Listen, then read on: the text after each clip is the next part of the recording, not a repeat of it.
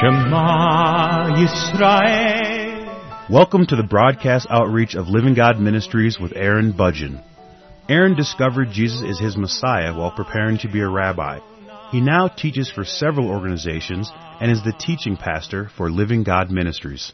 Strongly distinguishing between the Old and New Covenants, Aaron presents the Scriptures from a Judaic and historical frame of reference. Join Aaron now as he reveals the reality foreshadowed and the new life we can now experience because of what the Lord Jesus accomplished for us.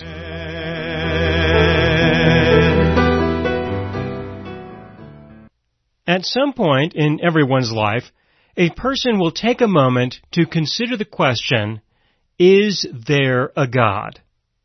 Is there a God? It's a very important question, and I do believe that everyone at some point in their life will be confronted with this question. In order to answer this question, some people will consider that we have to prove that there is the existence of God, that this is how we should approach this kind of a question. However, there's no way to really prove that there is a God, in my opinion. In order to prove that there is a God, we have to subject Him to the laws and the principles that we use in order to derive a proof. But our God is not going to be subject to the things of this world in such a way that we would be able to prove that He is. And so that leaves us with only one other option, and that is, can we find enough evidence to convince ourselves that there is a God? If we are not able to find enough evidence to convince us that there is a God, then that does not mean that He does not exist. That just simply means that up to that point in our lives, we have not yet found enough evidence.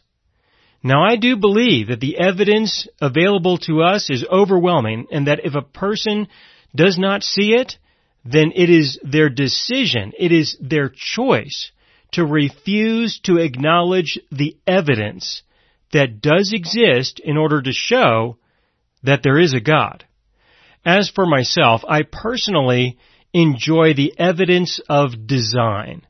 That when I look at this world, when I look at life in this world, living things, living organisms, and the way that this world functions, to me, the evidence is overwhelming to show that there is design, that we as living people have definitely been designed, that the way that living organisms interact with each other and the interdependencies that exist and the complexities are just so enormous that to me the evidence is overwhelming to show that what we have had to have been designed, that there is simply no way that what we have could possibly have just happened, could have possibly evolved.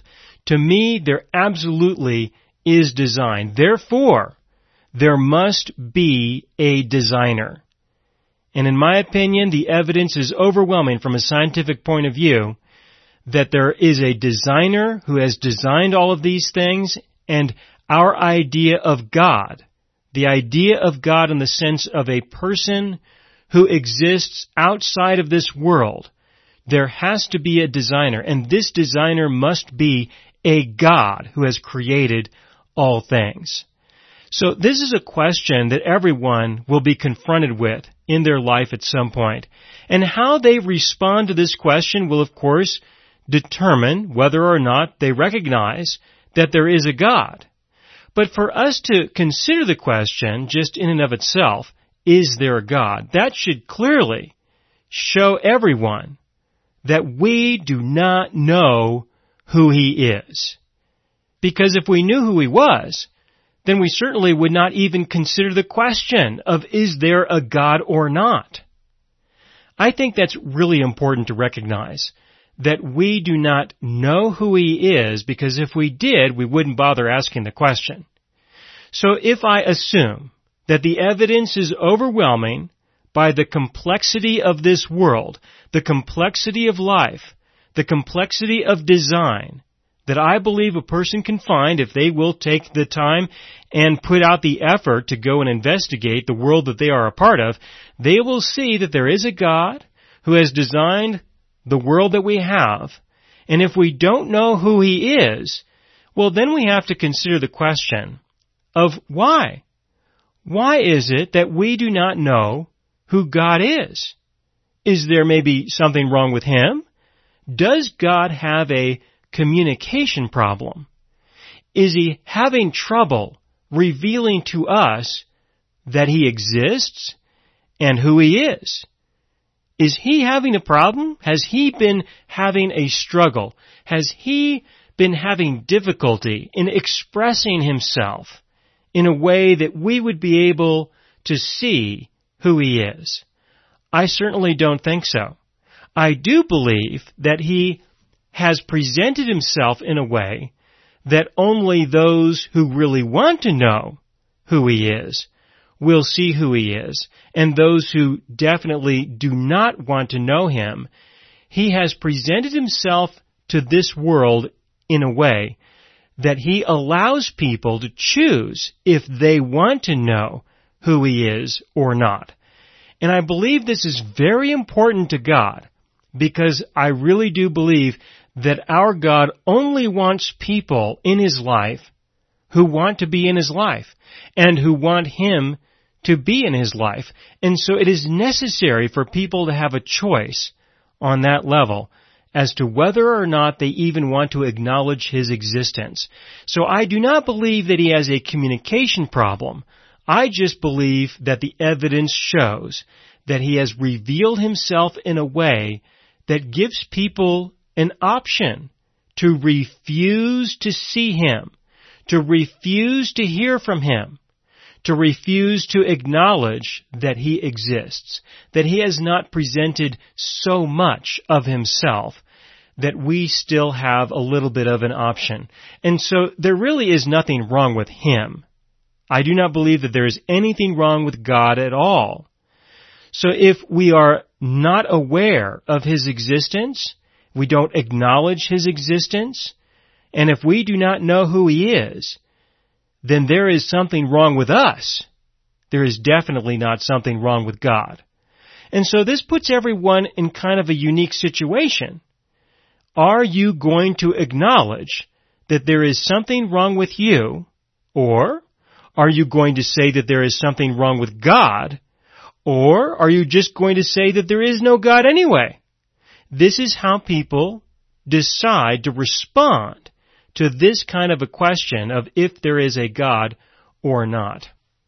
Now, if a person will recognize that there is something wrong with them, if a person will acknowledge that the reason why they don't know God is because there is something wrong with them, not because there is something wrong with God. If a person will recognize that, then there is an opportunity to respond to that condition, to respond to that situation and seek out, search out some explanation with regards to how they might get right with God, how a person might resolve the issues that they have of themselves, so that they will admit that there is something wrong with them, and so that they might find the way that God has provided, so that they might know who He is, and be a part of His life, and that He may also be a part of our lives. Now, look, the idea that there is something wrong with us should be quite evident. It should be very obvious to us in this world. All we have to do is look around and we can see that there is an abundance of dysfunction. An abundance. We have a lot of people in this world, and we have had many generations of people in this world in recorded history. And our behavior definitely shows that there is something wrong with us. Not that there is something wrong with God, but that there is something wrong with us. When our God created this world, He did not create this world to be as dysfunctional as it is. He did not create people to be as dysfunctional as we are. There really is something wrong with us. He didn't create the world this way. He created the world in a way that people would have the ability to make a choice. People could choose if they wanted to be and live how God intended us to be and live, or if we would like to reject our God and reject His intent for our lives. Now, there's a long, glorious history to this. I'll speak about this in a little bit with regards to the creation of the world and the first two people who He started with and what happened after that. I'll come back to that. But for now, I would like you to consider that there is a God, that there is enough evidence to show that there is a God, that there is definitely something wrong with us, and with there being something wrong with us, we definitely have a need for our God to do something. We really do need our God to do something to help us with this condition that we are in. So let me tell you a story. This is a good story. It's a story of a person who was walking around and they came across a farm. And in this farm there was a tractor that was plowing the fields, and this tractor was moving in their direction. And when they looked on the ground, they noticed that there was an ant hill. There was an ant colony, a colony of ants, a whole lot of ants that were living there. And he looked at all of these ants as they were scurrying about. They were doing their thing. They were looking for food that they could store for when there wouldn't be so much food available. And they had no idea that this tractor was about to plow over their home, over their existence. It was going to destroy everything that they had worked so hard to build. It was going to destroy their lives. Some of them were definitely going to die as a result of this tractor plowing up the ground that they were living in. And so the person looked at these ants and they were thinking about them and thinking, gosh, I wish that I could find some way to warn them of the impending doom and destruction that was about to happen to these ants.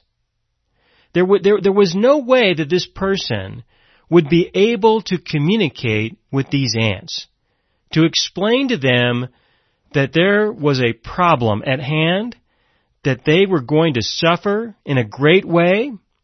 They had no way to share this with the ants, and so that the ants could do something about the situation that they were in, that they didn't even acknowledge or recognize that they were in this situation.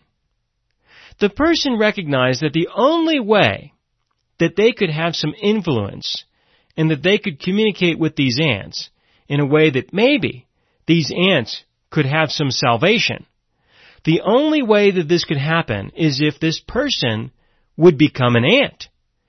Go to the ants and speak to the ants and explain to them that this is the way things really are. That the way that they thought things were just isn't the way things really are. That they were going to experience something dramatic very soon. And this person wanted them to make some different decisions about how they were going to live their lives and what they were going to do in response to this tractor approaching their home and the destruction that this tractor was going to do to it. So this is the only way that this could happen. But even if the person did that, what are the chances that the ants are going to respond? I mean, this person is going to have to do something phenomenal, something unusual, something that would convince them that they were definitely a person that these ants should pay attention to. Well, that's a story, and it's a reasonable story. I like the story. But this is a way of understanding what our God did for us. At a certain time in history, at a certain time and in a certain location, our God showed up personally as a person just like us.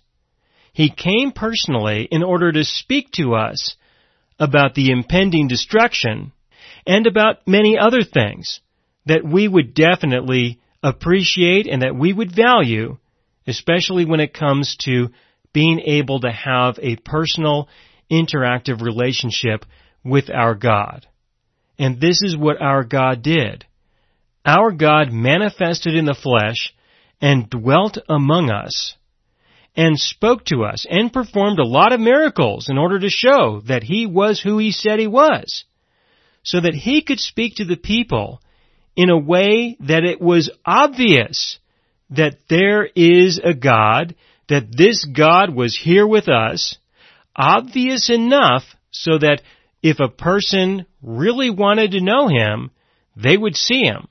But not so obvious in the sense that if a person really wanted to reject Him, He allowed them to reject Him and to ignore Him.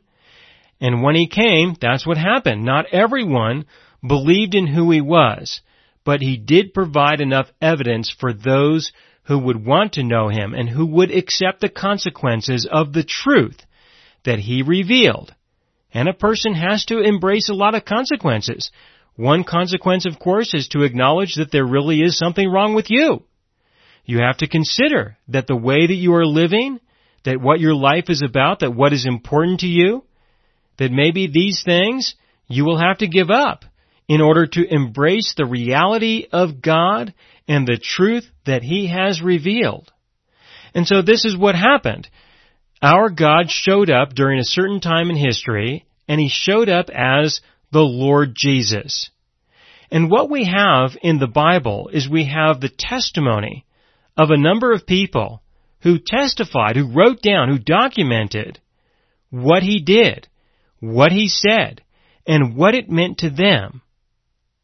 In this program and in many programs following, I'm going to be going through the Gospel of John. I'm going to be reading through and teaching what John had to say about the Lord Jesus, who was God manifested in the flesh. This is how John presented Him and spoke about Him. Beginning in the Gospel of John, chapter 1, verse 1, it says, "In the beginning was the Word, and the Word was with God, and the Word was God. He was in the beginning with God, and all things were made through Him, and without Him nothing was made that was made." So in the beginning, verse 1, in the beginning was the Word, and the Word was with God, and the Word was God. Skipping ahead to verse 14, and of course I'll cover the other verses as well, but in verse 14 it says, "And the Word became flesh and dwelt among us, and we beheld His glory, the glory as of the only begotten of the Father, full of grace and truth." Now, of course, there's a whole lot to be said about these passages, and I will definitely take the time to speak about them. But for right now, I would just like to show you that this is the way that John wrote.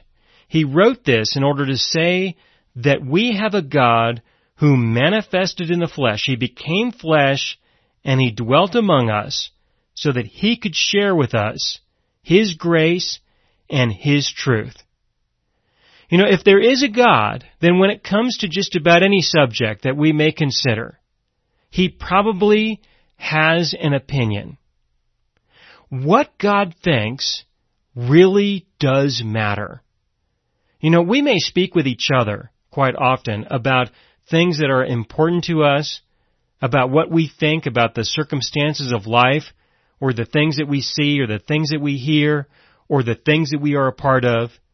But you know, regardless of what we think is really important, regardless of what we think about these things, our God definitely has an opinion.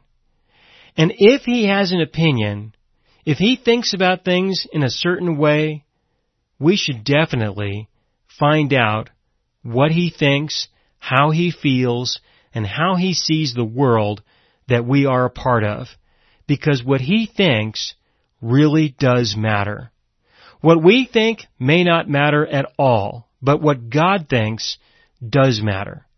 So do we know Him, or do we not know Him? And I think it's very important for us to think about this and realize that to know our God is important. To know what He thinks, to know what He knows, to know what He understands, and to be a participant in the things that He is involved in is definitely important. And if we refuse to acknowledge this, then our life will definitely be incomplete. Now, one of the reasons why our God came, and why He came at this time in history, and why He came in the way that He did, and why He lived His life the way that He did, and the reason why He died, the kind of death that He died, and why He rose again and resurrected Himself from the dead. The reason why He did all of this was so that we could be saved. Because as I explained earlier, there definitely is something wrong with us, and we should identify and know what is wrong with us. Now, what is wrong with us, the problem that our God came to solve, is a problem that began when He created the earth to begin with. Shortly after creation, the problem got started. When God created Adam and Eve, He created them to be living beings. And what that meant was that they were alive because of the presence of life within them. And in this case, it was the life of God. His Spirit of life, dwelled within Adam and Eve. And because of His presence, they were considered to be spiritually alive. Spiritual people who could have a personal, interactive relationship with their God, the God who dwelled within them. Now, God gave a law to Adam and Eve. The law was that they were not to eat from the tree of the knowledge of good and evil. If they ate from that tree, then they would die. In the very day, in the very moment that they ate from that tree, they would die. And according to the definition of life and the way that our God created Adam and Eve, they did die when they ate from that tree. The way that they died was that the Spirit of God departed from within them. And so this was the definition of the problem that would exist between man and God, and this is a problem that continued until the time when Jesus, our God, manifested in the flesh, when Jesus died for humanity, rose from the dead, and restored the spirit that was lost in Adam. That's a summary, a brief summary of the problem and the solution that our God has provided for us. The problem was that Adam and Eve sinned and they died. But the solution is that our God made a provision for forgiveness. He eventually provided for forgiveness and offered the Spirit of God, also known as the Holy Spirit. He offered for that to be restored to a person who would be willing to receive Him, receive His forgiveness, and receive His life. Then a person can be made into a new creation in Christ Jesus, and be saved. That's a very brief description of the problem between us and God, that there definitely is something wrong with us, and a brief description of the solution that our God has provided for us so that we might know who He is and so that we might have a personal, interactive relationship with our God. And all of this was accomplished during the time when John wrote this letter, and he wrote this letter to testify of what he personally saw and of what he personally experienced, of how our God accomplished salvation for us. Our God knew that Adam and Eve, or somebody eventually, would violate His law, and so part of His creation and His design was to make a provision for salvation. And John is testifying about the time when God invoked His plan for salvation, which was when He came personally as the Lord Jesus and died for the sins of the world. The reason why He did this was to invoke what He had planned before He created the world, knowing that there would be a need for a Savior. This is what John was speaking about in John chapter 1, beginning in verse 1 again. In the beginning was the Word, and the Word was with God, and the Word was God. He was in the beginning with God. All things were made through Him, and without Him nothing was made that was made. In verse 3, all things were made through Him. They were made through Him with the idea, with the intent that there was going to be a need for a Savior. It's not something that God made happen. It's something that He provided for with the expectation that there would be a need because of the decision that other people would make. And I will continue with this in the next program. Thank you for listening. This program is the first program in the verse-by-verse study on the Gospel of John. In this program, I simply presented an introduction to the book with regards to there being the existence of God and that what He thinks is important. And I gave a very brief description of the Gospel, the problem and the solution, why Jesus came, what He actually came to accomplish. A very good program to listen to as part of this is the program found in the radio archive on the Gospel. In that program, I explain the issues of sin, death, forgiveness, and the restoration of life in much more detail. And it's very important to understand this because this does give you the proper foundation to truly have an appreciation for what Jesus did and what He taught.